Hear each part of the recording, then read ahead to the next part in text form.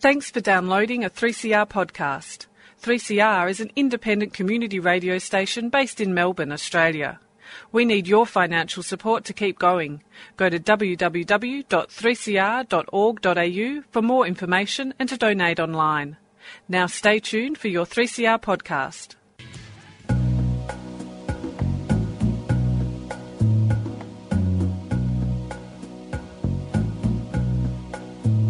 Well, my friends are gone and my hair is grey. I ache in the places where I used to play. And I'm crazy for love, but I'm not coming on. I'm just paying my rent every day in the Tower of Song. Here we are on Radical Australia, and the Empress herself, Dale Bridge, is back from the deep north. How are you, young person? I'm very well, thank you, Joseph. Well, I'm pleased you're here because I missed you last week. Andy, he's all right, but he just hasn't got the experience you've got. Oh, it's good to be back. It's good to be back. I'm pleased you weren't arrested and incarcerated and put in a little pink jumpsuit, but that's all right. Now we've got a guest. We always have guests on Radical Australia. Now, Paddy, don't get upset if I mispronounce your name. I mean, I've actually forgotten people's name mid-interview. Yeah, you're right, yeah. Paddy Moriarty. Moriarty's correct, yes. Hey! Got it right, that's the beginning. Now, Paddy, you must be sick and tired of the goon jokes. Yeah. You must be sick of it. Yeah. I mean, all your life you've had to bear that, haven't you? Yes. Yeah. It's actually just an Irish name meaning sailor. Sailor. Yeah. Hello, sailor. It's about 3 times as long in Gaelic. It's been anglicised. So what's the Gaelic, do you know? Muir Tiarto. So it's about twice as long. Yeah. Sounds like Maori. Now, we only asked 2 questions on Radical Australia. The first one takes 3 seconds to answer. The other one takes 47 minutes. Right. And the first question is just to give people an idea of where they can place you. What was your not date of birth, but the year of birth? 1943. 43. Yes, which means I'm 72 now and a half. Yeah. I'm pleased you did that because our maths isn't that great, is it, Dale? No. All right. 73. Yeah, 2.5. 72 and a half. 72 and a half. Yeah. All right. Now, what's the earliest thing you remember? Probably primary school, I think. No. Come on. Don't give me that. You must remember things before primary school. Come on, give us your first memory. Every guest we have gives me this crap. Oh, right. It could have been our pet dog or something, or maybe a calf or something like that, I think. Calf? Yeah. What'd you have a pet calf for? I grew up in Mount Evelyn, so we always had a few cows around, yeah. Mount Evelyn's in the back of Melways now, but it wasn't always. Yeah, I know Mount Evelyn. Yeah. I'm actually going there tomorrow. Oh, right. Yeah, I've got home visiting to do up in that area. Right. Tomorrow, Mount Evelyn. Yeah. I remember I wrote an obituary. Who was it? It appeared in The Age a few years ago. Oh, I've forgotten. But I remember there was this image of the 1930. Remember the great 1939 bushfires? Before your time, obviously. Yeah, but that would have been part of the Mount Evelyn. Yeah. And there was this woman, this Swedish woman Norwegian woman with 3 kids running behind her, leading the cow from Mount Evelyn from the fires. Right. That was the opening sentence. Yeah. And truth to say, obviously cows were big in Mount Evelyn. Oh, yeah. So was it a farm you lived on? Oh, sort of. My father actually was an architect. My mother was a teacher, but we had 40 acres there, and so we used to grow our own veg and always had, and it was half wooded, so we cut firewood, which warms you twice, once when you cut it and once when you burn it, right? So you're way ahead, yeah. So we had 40 acres on Mount Evelyn. Yeah. I mean, your parents were the original hippies. Yeah, not quite. I assume your parents aren't alive. No. Tell us, what was your dad's name? Francis Bartholomew, I think. Francis Bartholomew Moriarty. Yeah, or Francis Michael Moriarty, I think. Could have been. Something like that. Yeah, right. What was he like? Was he typical of his age? Or? Well, he died when I was fairly young, and he was a member of the Campion Society, which was a group, I think, post-war group of sort of Catholic professionals. It sort of was a forerunner of the National Civic Council, only it wasn't quite the same, and until Santa Maria took it over, it was a bit more civilised, I think. But he died in 1955, the year before the split, which of course meant that... so you were, what, only 8? Yeah, 8 or 10 or something, but it saved me a lot of... parental conflict, as it were. Yeah, but going back to that period, I mean, obviously, did you have any brothers and sisters? Yeah, 3 brothers and 2 brothers and 3 sisters. Yeah. Well, that'd have been a kind of catastrophic situation for a young family to be in. Yeah. I mean, what, you've got 40... Oh, he was sick for quite a while, He was sick, what, from the war? Or? No, rheumatic fever, actually. Although he was a sportsman when he was young. Right, and he got rheumatic fever. Yeah, and I mean, now it's nothing, I don't think. Well, it's nothing. As long as you diagnose it. Yeah. It's a big thing in Aboriginal communities in Northern Australia. Right, still. Because it's still not being diagnosed, and they're coming to, a lot of them, younger people come to surgery if you diagnose. It's a bit of penicillin, that's the end of that. Oh, right. Yeah. So, how did your mum cope? Well, we actually worked on farms in Sylvan every school holidays from about the time I was 10. So there were 6 of us, and the thing is, we're being paid by the by what you pick. Kids can earn as much as adults because picking strawberries in 40-degree temperature. You know, we're probably better at it than adults are. Yeah. Well, you are. What was your mum's name? Gwendolyn Agnes. The reason is because although I'm Irish on 3 sides, her mother was Welsh. Right. And what was she like as a mum? Pretty good, yeah. And you said she worked? Yeah, she was a high school teacher, modern languages, yeah. Which would have been unusual in those days, wouldn't it? Well, especially since French and German she did at uni, and German was especially unusual because she was at school during the First World War, I think, and obviously German wasn't a popular language then, but the Irish Brigidine nuns made a point of honour of teaching German during the First World War. Right. Well, it is the Brigidine nuns, what did you expect? But that's interesting because if she wasn't a widow, she wouldn't have been allowed to teach in those days. Oh, this was at the local convent she taught. Oh, she taught, so it wasn't a public... She was hardly paid much, I think, because at that time they were all religious, and the... costs for the students were very low, Because so what, you went to... Were you part of a religious family at that stage? Did you go to church every Sunday? Yeah. What did you think about that? Oh, well, at the age of 10 or something, you don't think about it, you just go. Still remember the incense? Yeah, I was an older boy, so I remember all that. Yeah, I remember all that. Well, we won't go down that path. You never know what you can dig up these days. No. So, I might add that 4 of my father's sisters were nuns, actually. Were nuns. 4 of your father. I mean, that's more than a... Usually for an Irish family, didn't one join the church as a... Well, I think it says something about my grandfather's marriage. 4 of them became nuns. Yes, they decided they didn't want to emulate his... No. So...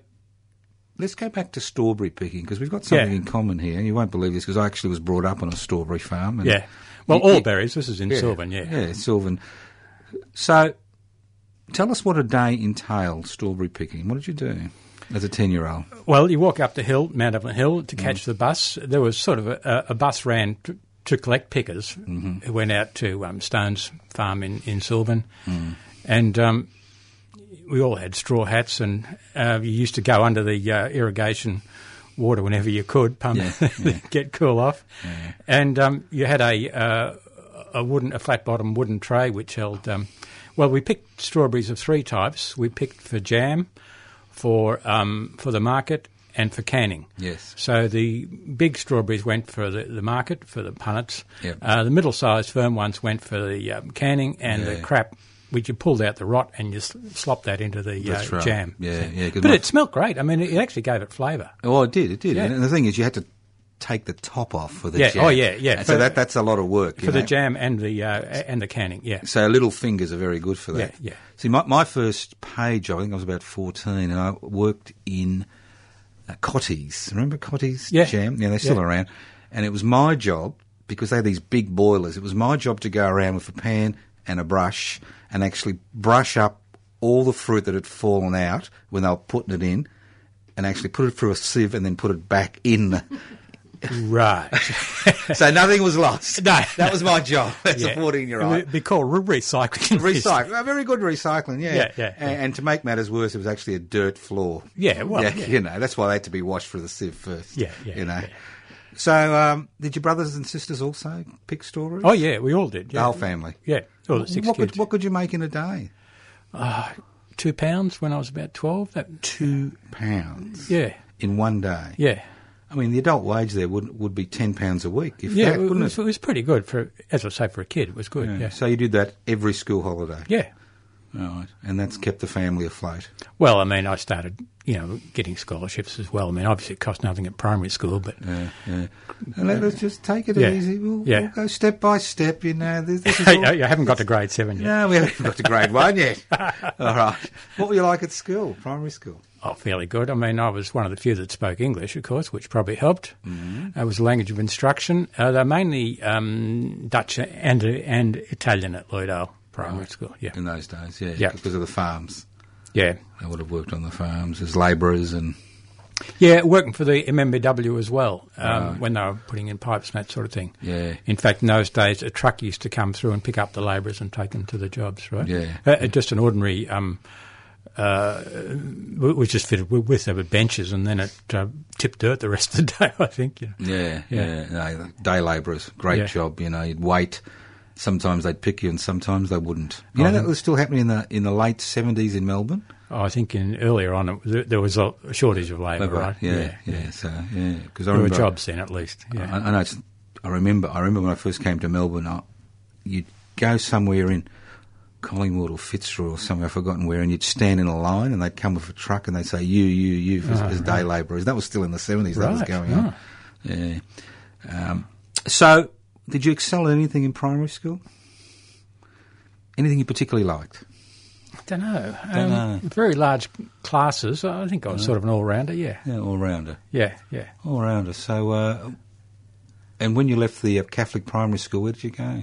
Well, I got in grade 7, I got a diocesan scholarship. A what scholarship? Diocesan scholarship. Right. And that was for a year, and before there was...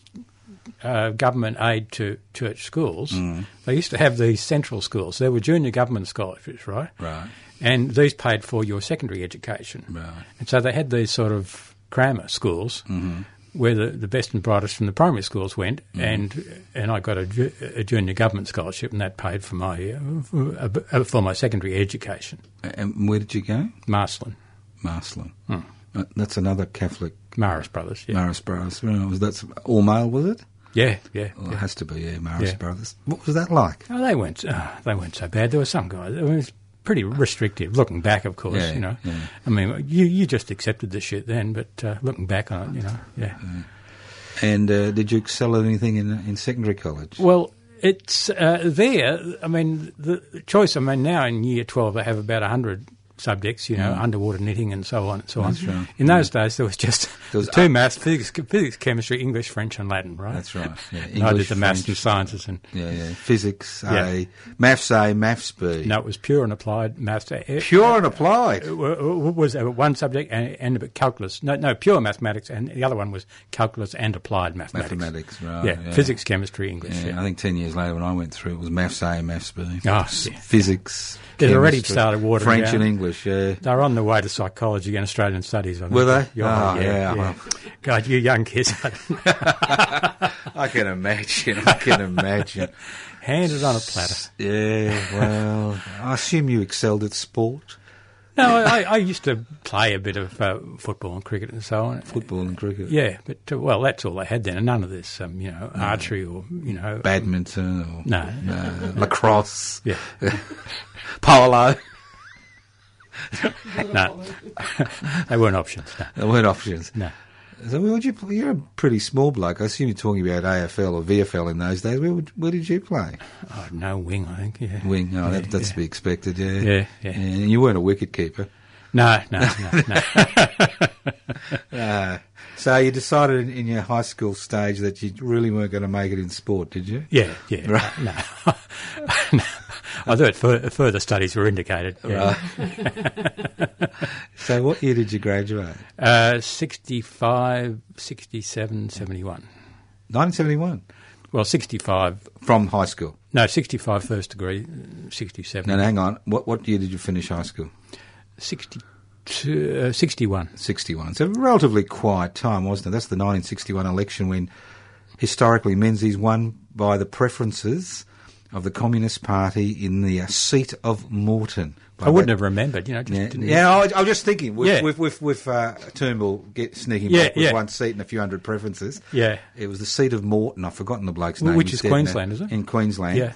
And it was a hung parliament, and then the Communist Party preference the Liberals before Labor. What? I always used to do that because they wanted to bring on the revolution by bringing... Oh, yeah, the bloodier the better. That was their philosophy, believe it or not. And he only won by about 200 votes in 61, and then he continued. The Liberal Party continued for another 1.5 decades. So maybe there's a lesson there for Turnbull, because they're already pulling that out of these facts and figures when they talk. They said, oh, well, look at Bob Menzies. Yeah. So you finished in 65. Yeah. How did you go? Oh, got a pass degree or something, but I'd done pretty well throughout the course, so I managed to get a scholarship, Australian Road Research Board scholarship for my masters. Yeah. Mm-hmm. And where did that take you? Master of Engineering Science. But what university did you go to? University? Melbourne University. Yeah. Well, did you hear that? Obviously Melbourne. I mean, the way he said it. Well, there weren't many others around there. No, there wasn't. No.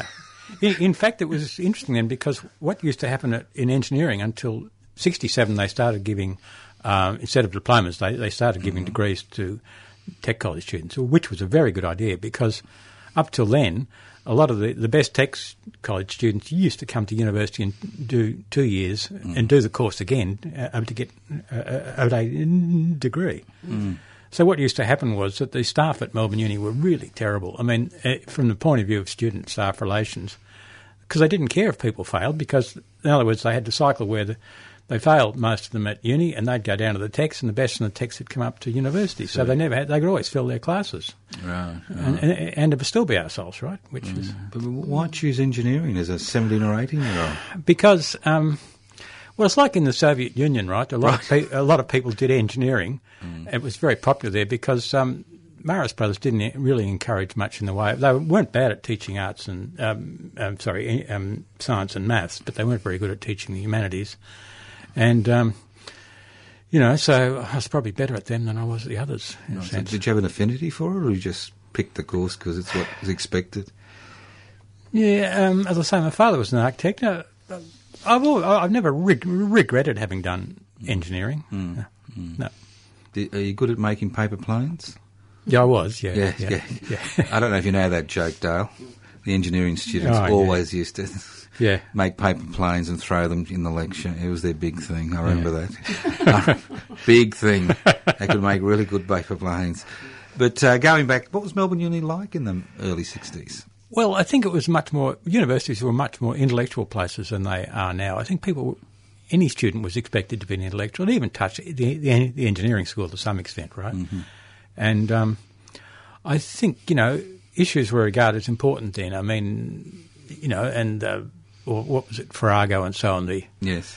I mean, to give you an idea, the guy that taught me maths, Jack Ryan, he used to run he was editor of a newspaper called the Catholic Worker. This is in DLP times, remember? Mm.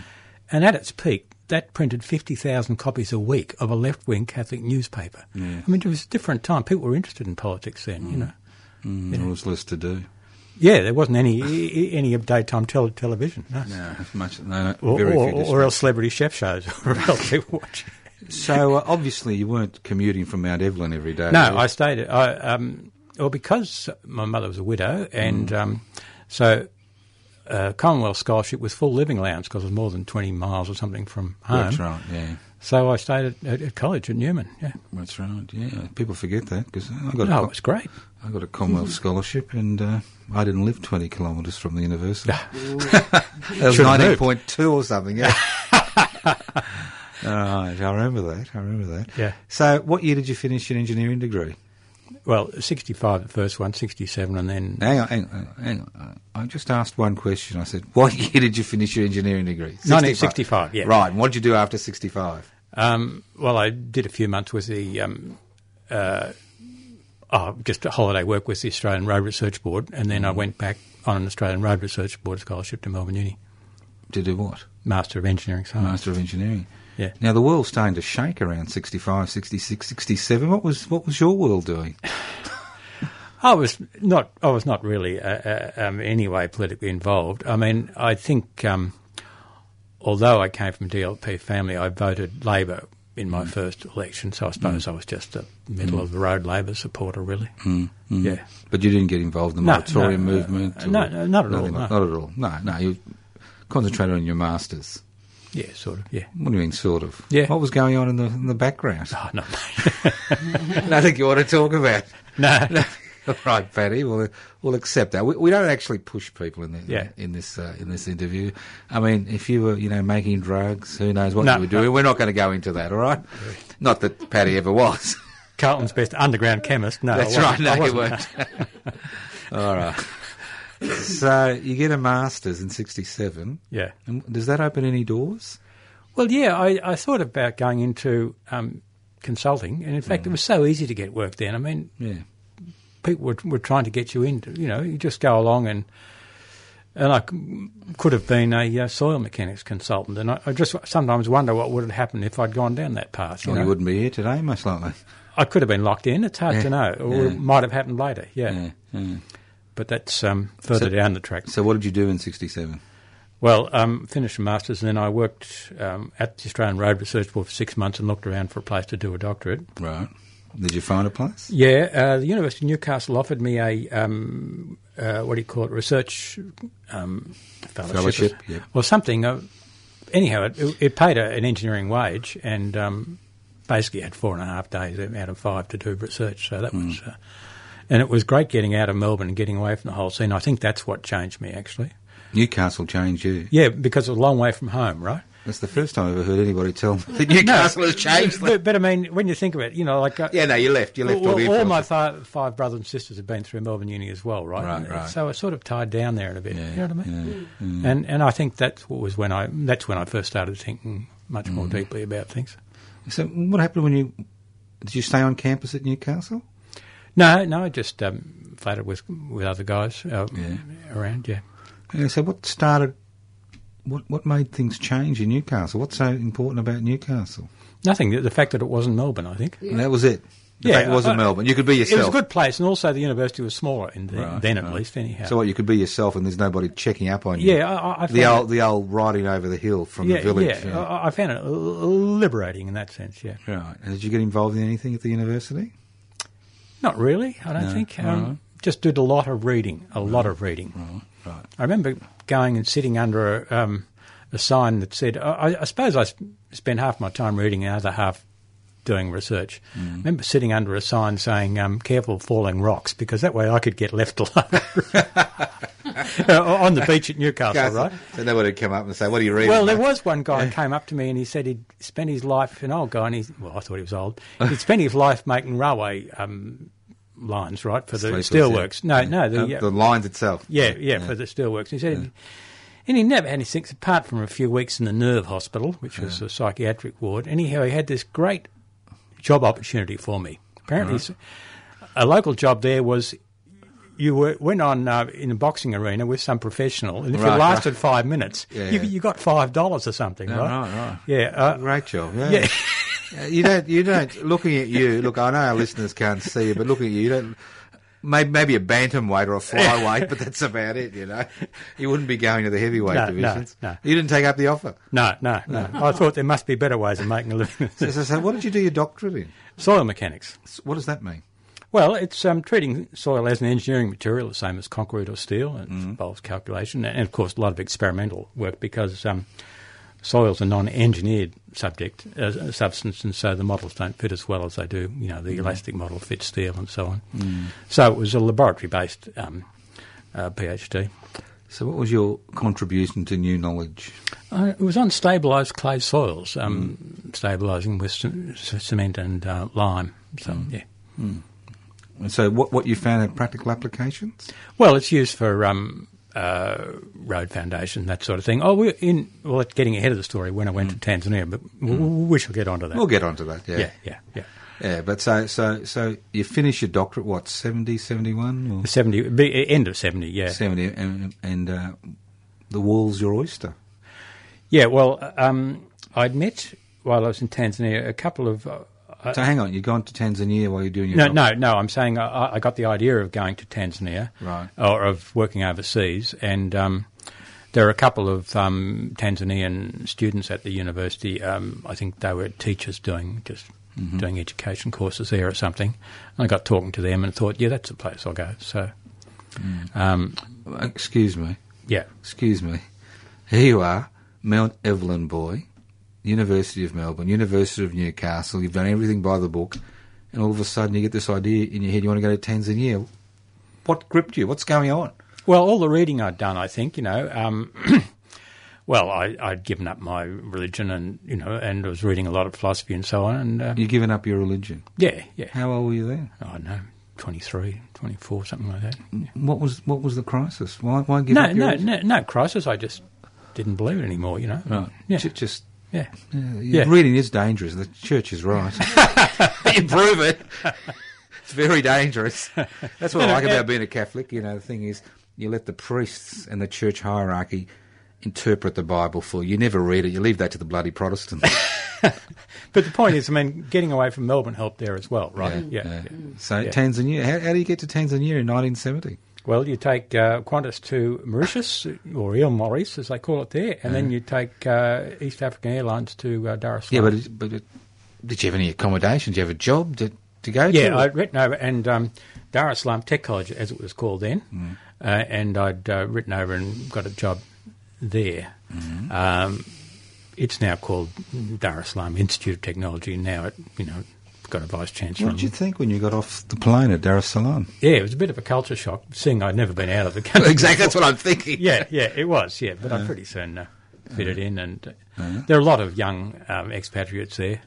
Mainly people from other volunteer organisations, or like the VSO, Volunteer Service Organisation from Britain, and CUSO, Canadian University Service Organisation, or Service Université Canadienne Outre-mer, as the other half called it. Right. And not really... No, a couple of Americans, but basically the Peace Corps weren't there because it was a socialist country, so they stayed away. But a lot of Scandinavians, interestingly, they were called volunteers, but actually they were doing alternative military service. That's right. Yeah. So they were actually conscientious objectors. Yeah, sort of. They had a choice of either forest camp or if they had degrees working overseas. Yeah. And did you fit into the college there? Yeah, it was good. I stayed there 6 years. 6 years. And in the end, I was the longest serving academic of any nationality, including Tanzanian. What was it like teaching there in the mid-70s? Hot. Yeah. Well, we used to start teaching early. We started teaching at 7:30. We finished at 1:30. Taught Saturday morning. But, what I remember mainly is the sun being on top of your head all the time, right? And the days were all pretty much the same length. And, of course, they counted differently. 6 o'clock was hour zero. 7 o'clock was Sa Moja, first hour. Right. Because when the days are of equal length, there's no point in putting them around midnight. No. So myself and others, and the Tanzanians, would wear their watch European style.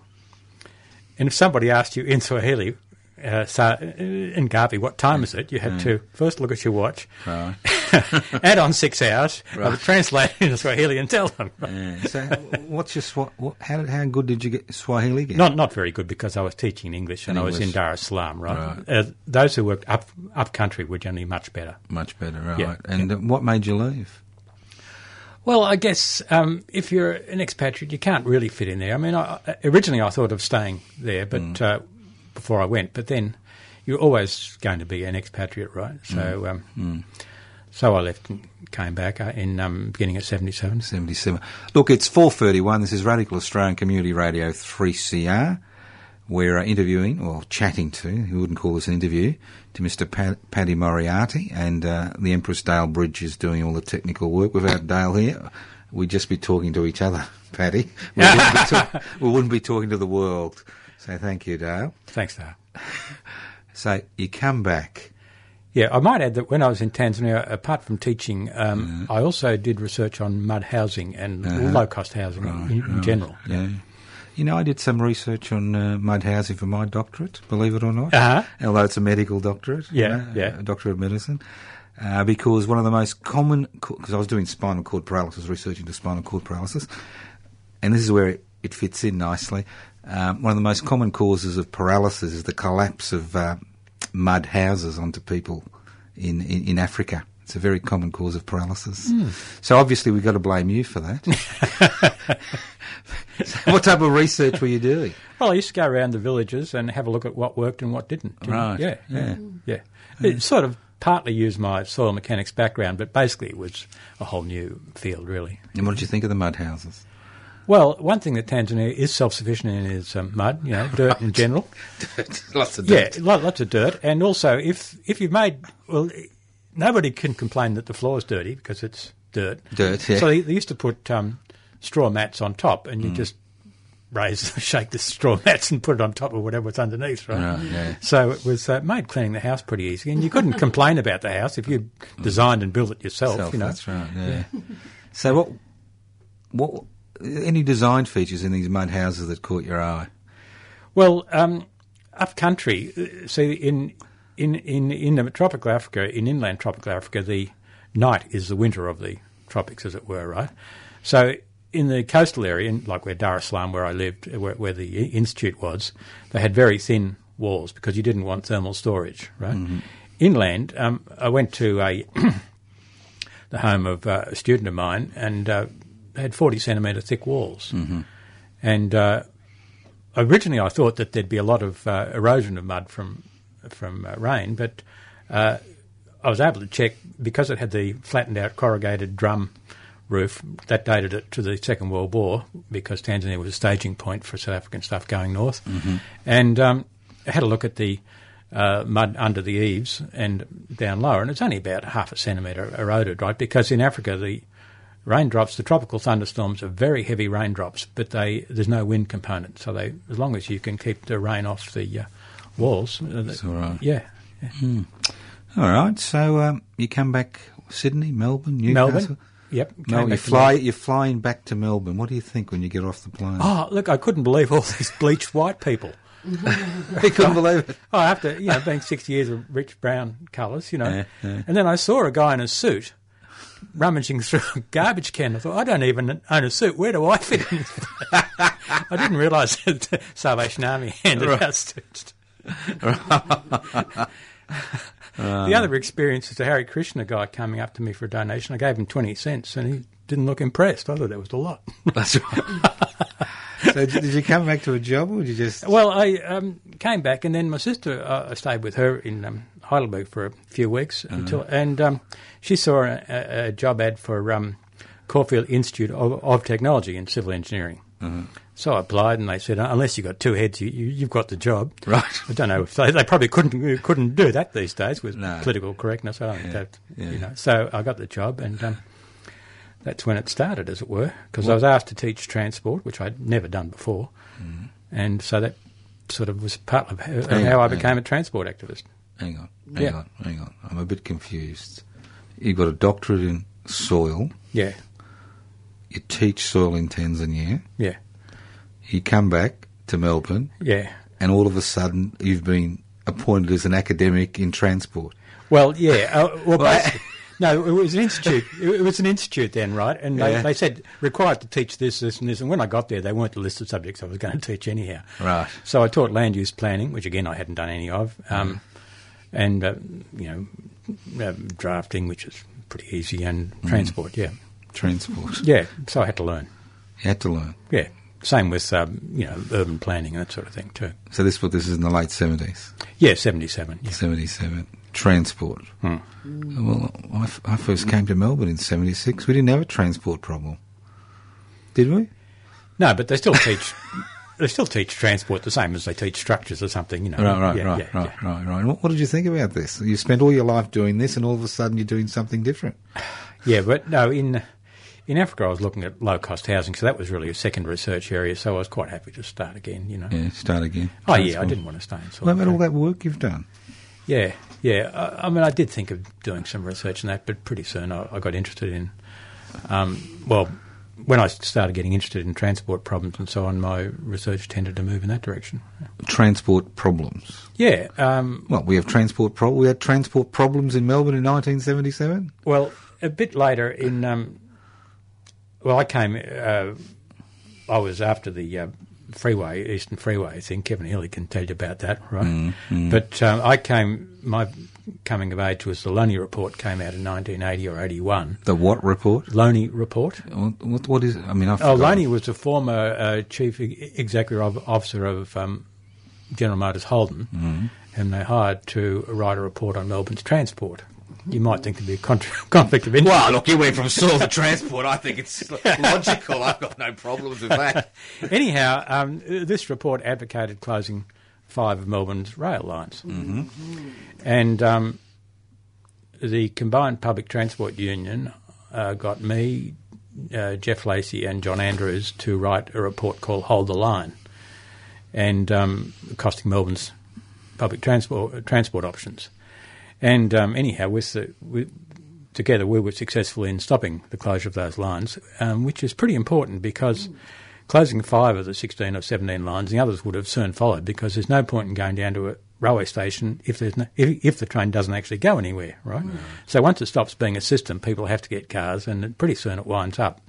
Well, it makes sense, doesn't it? He was the former head of General Motors. Yeah. It does make sense, doesn't it? Yeah. You know, that he'd want to close the railway lines. And then, so when Labor came in, when was that, 82, Kane government? Kane government, yeah. Yeah, the first so there was Steve Crabb, who was the Transport Minister, set up these 4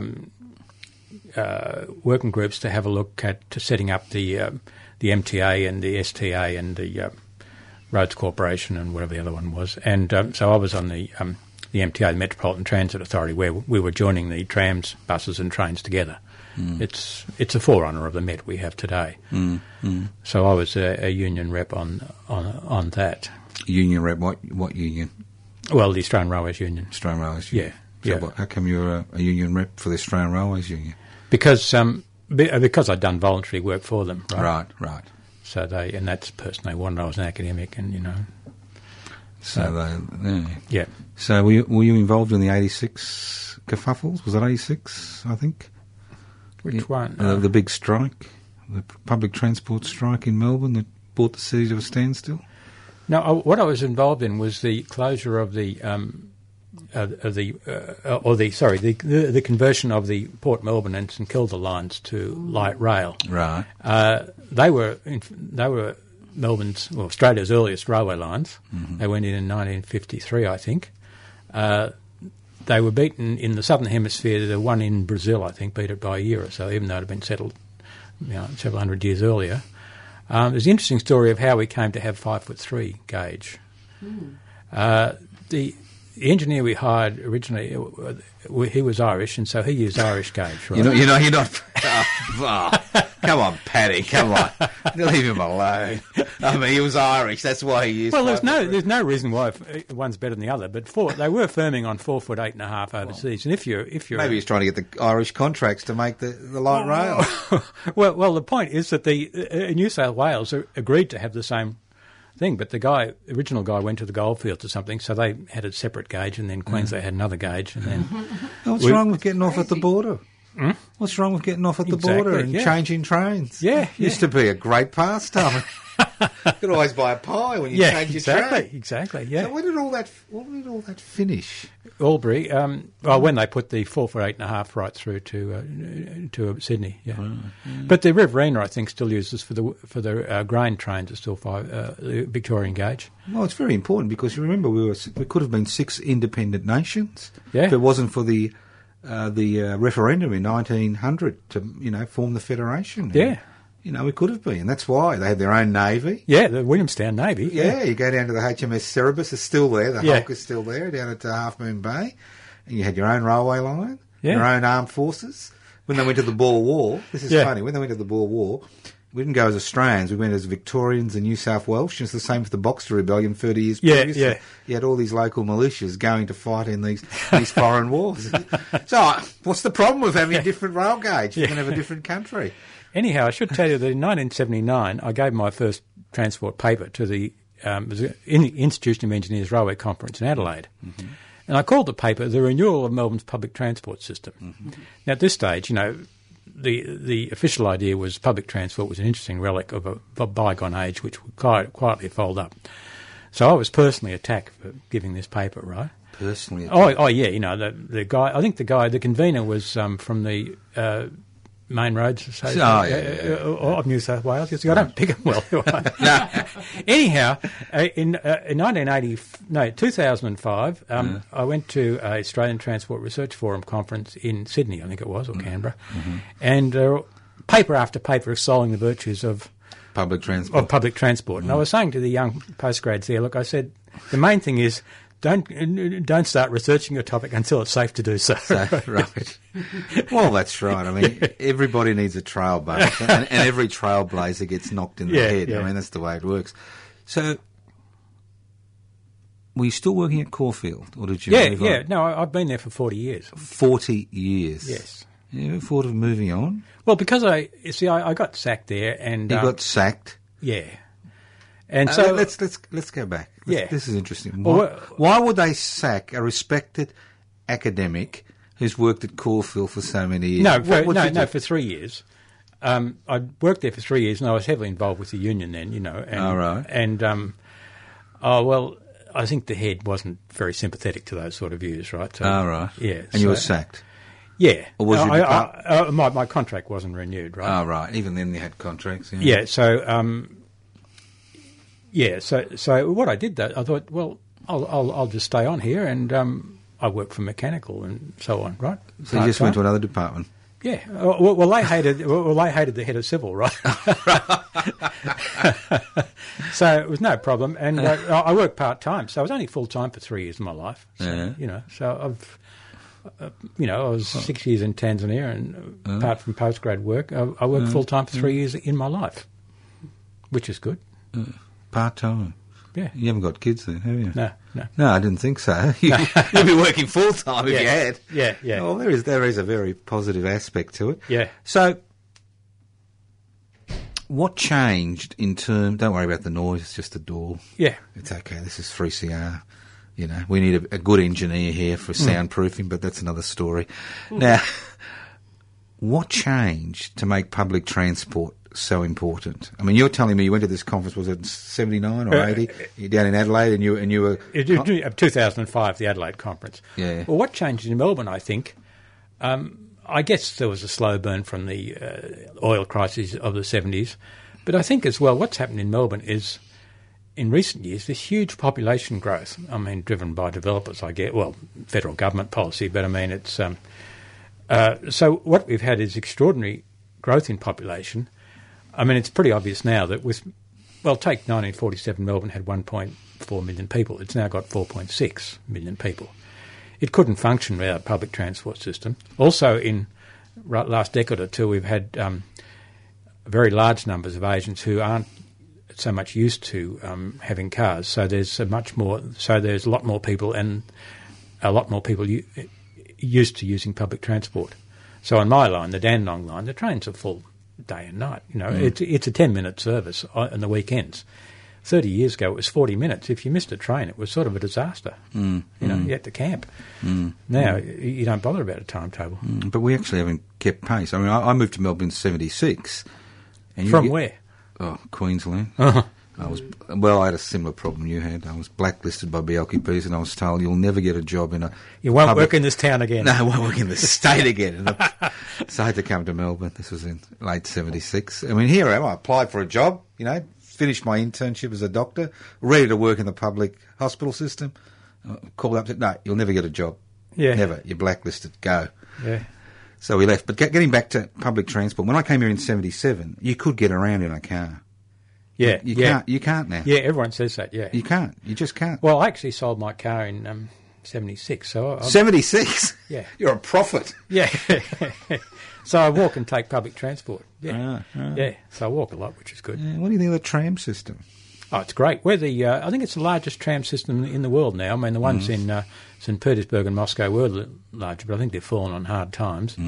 And so I think it's the largest. I mean, Australia had 17 tram or trolley systems in the 40s, including Kalgoorlie had 5 kilometres or something, right? Yeah. So, I mean, Launceston, Hobart, Newcastle, Wollongong, Rockhampton, all those places. Yeah, Brisbane. Yeah, they all had trams or trolley buses. Till the 60s when most of them were pulled out, weren't they? Yeah, well, Sydney, I think they had patronage 300 million and they were pulled out and burnt. Or as they say in the literature says, the trams, it disappeared from the streets, right? And I asked my students, so how did trams, it didn't disappear exactly. You know, they're solid, aren't they? I mean, how do they disappear? No, somebody piled them up and burnt them, right? Right. Yeah. I said, they were planners. So don't worry about next time you see vandalism, who the real vandals are. Right. And now, of course, they're trying to bring them back.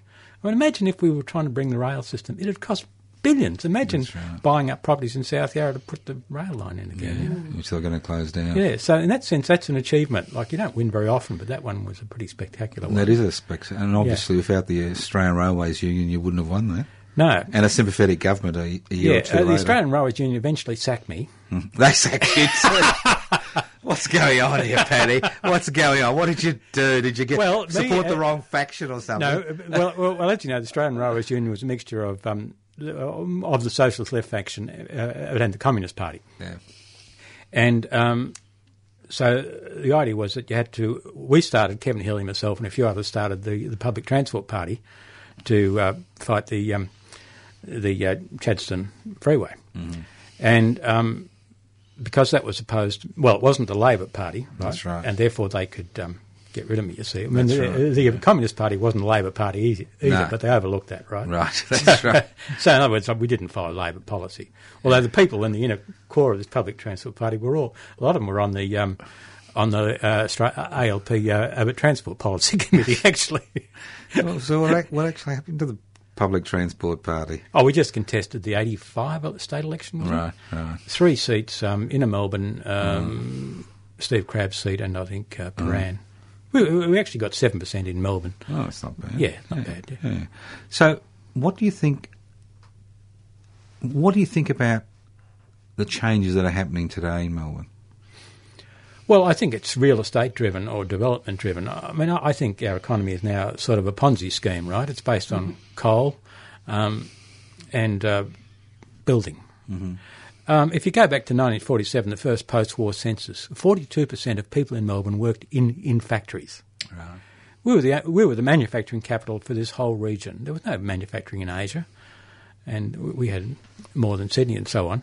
So, you know, people had jobs. There was a much more equal society in that sense, although there were...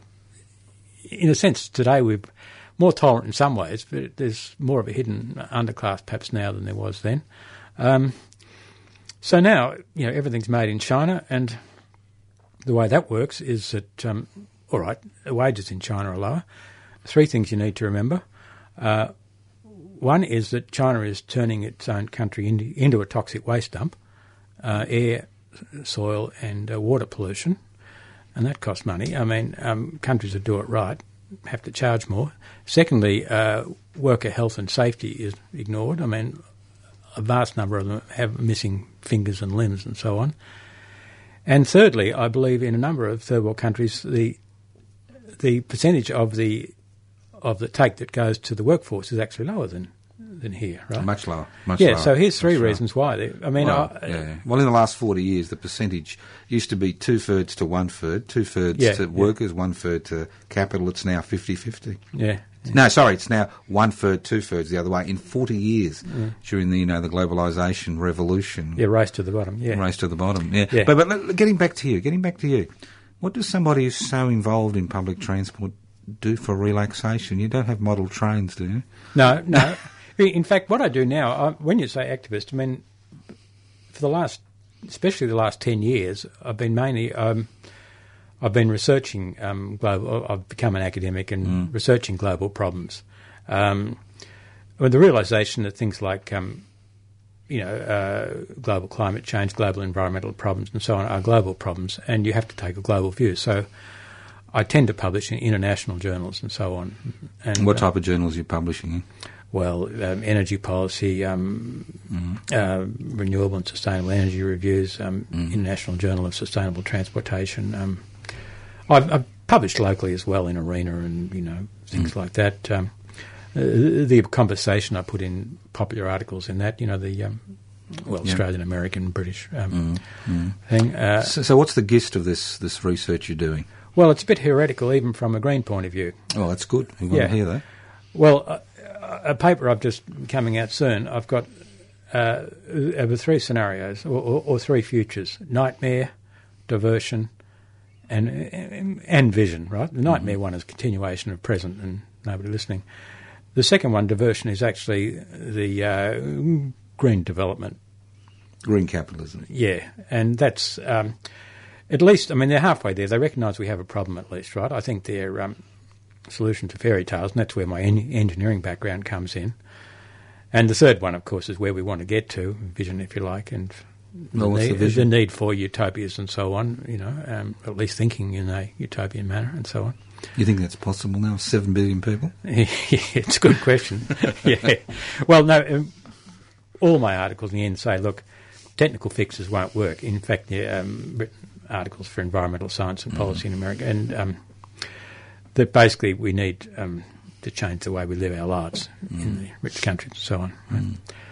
So what am I working on at present? So basically I've turned into a party pooper, you might say, which doesn't make you very... No, you've just continued what you've done all along since you came back to Australia. Yeah, but looking at it from an academic point of view, you see, you get some points for being an enfant terrible. I'm a bit old for an enfant terrible. So are you. But on the other hand, if you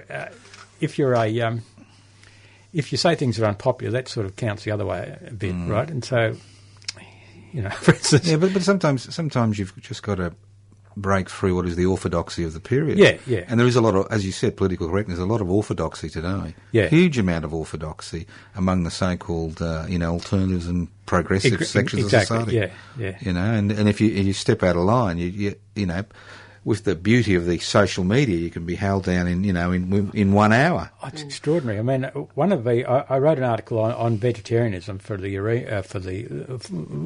conversation. I am a vegetarian because a social professor in New South Wales Uni had written an article saying that vegetarians cause more harm to animals than meat eaters do. Needless to say, this was an extremely popular article, right? Right. And I got so incensed I wrote, using Food and Agriculture Organisation statistics and so on, and refuted it point by point. It did all right. It was the most downloaded in Australia that week. But then it got picked up by, you heard of a site called IFL Science, which stands for I fucking love science. Yeah. And, it got 160,000 reads there and so on. But the comments, I mean, a lot of them say, look, I don't want to have to read all this before I comment. I just want to comment. That's right. That's the amazing thing. Yeah, it's amazing. Oh, look, don't, you don't confuse me with figures, But that's why you got people, having opinions on things, and the facts are there, but the facts don't matter. Yeah. It's just the opinion that matters. Yeah, exactly, it's your opinion, not the fact that you've looked at the facts. Yeah. You don't need to. And everyone's opinion is as good as someone else's. As I always say, if you've done your homework, yes, it is. If you haven't, no. No, right? that's you right. are entitled. And that's unpopular. You're entitled to your opinions, but not to your facts. No, that's right. Well, you pick and choose. Have you got any plans for the future? Yeah, I'm still writing. Third book be coming out this year. Can you give us the title? Yeah, well, the first one was called, this was sort of a prophetic title, it was called The Rise and Fall of the Carbon Civilization, right? That was with Springer, that came out in 2011. The second one was a more technical book on hydrogen production. This one is on big data and urban sustainability. I'm doing it with a Chinese colleague from Caulfield who lives across the corridor, and with a Chinese colleague from Denmark who I haven't met and never will. Right.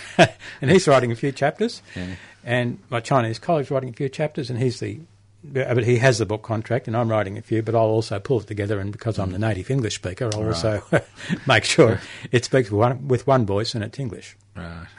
Which brings me to a question. I'm reviewing a paper from China today, and the English was very, very good.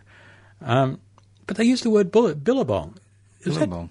Really? Is that used outside Australia at all? Mm.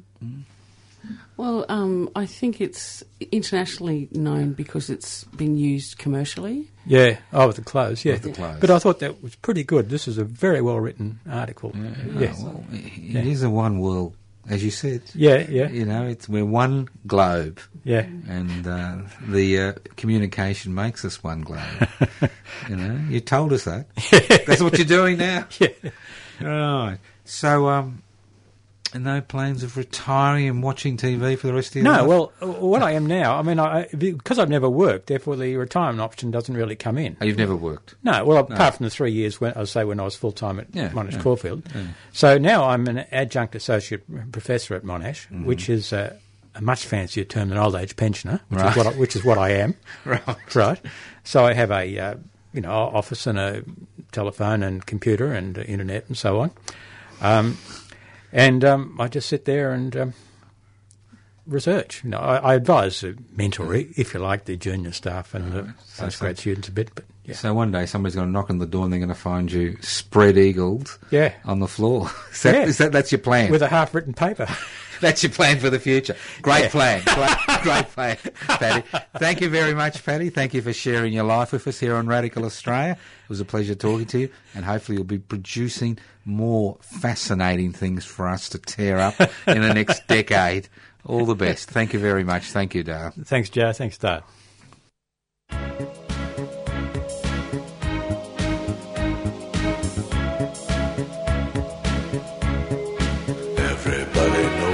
That the dice are loaded, everybody rolls with their fingers crossed. Everybody knows the war is over, everybody knows the good guys lost. Everybody knows the fight was fixed, the poor stay poor, the rich get rich, that's how it goes. Everybody knows. Everybody knows that the boat is leaking. Everybody knows the captain lied. Everybody got this broken feeling like their father or their dog just died. Everybody talking to their pockets. Everybody wants box of chocolates and a long stem rose. Everybody knows. Everybody knows that you love me, baby. Everybody knows that you really do. Everybody knows that you've been faithful, give or take a night or two. Everybody knows you've been discreet, but there were so many people you just had to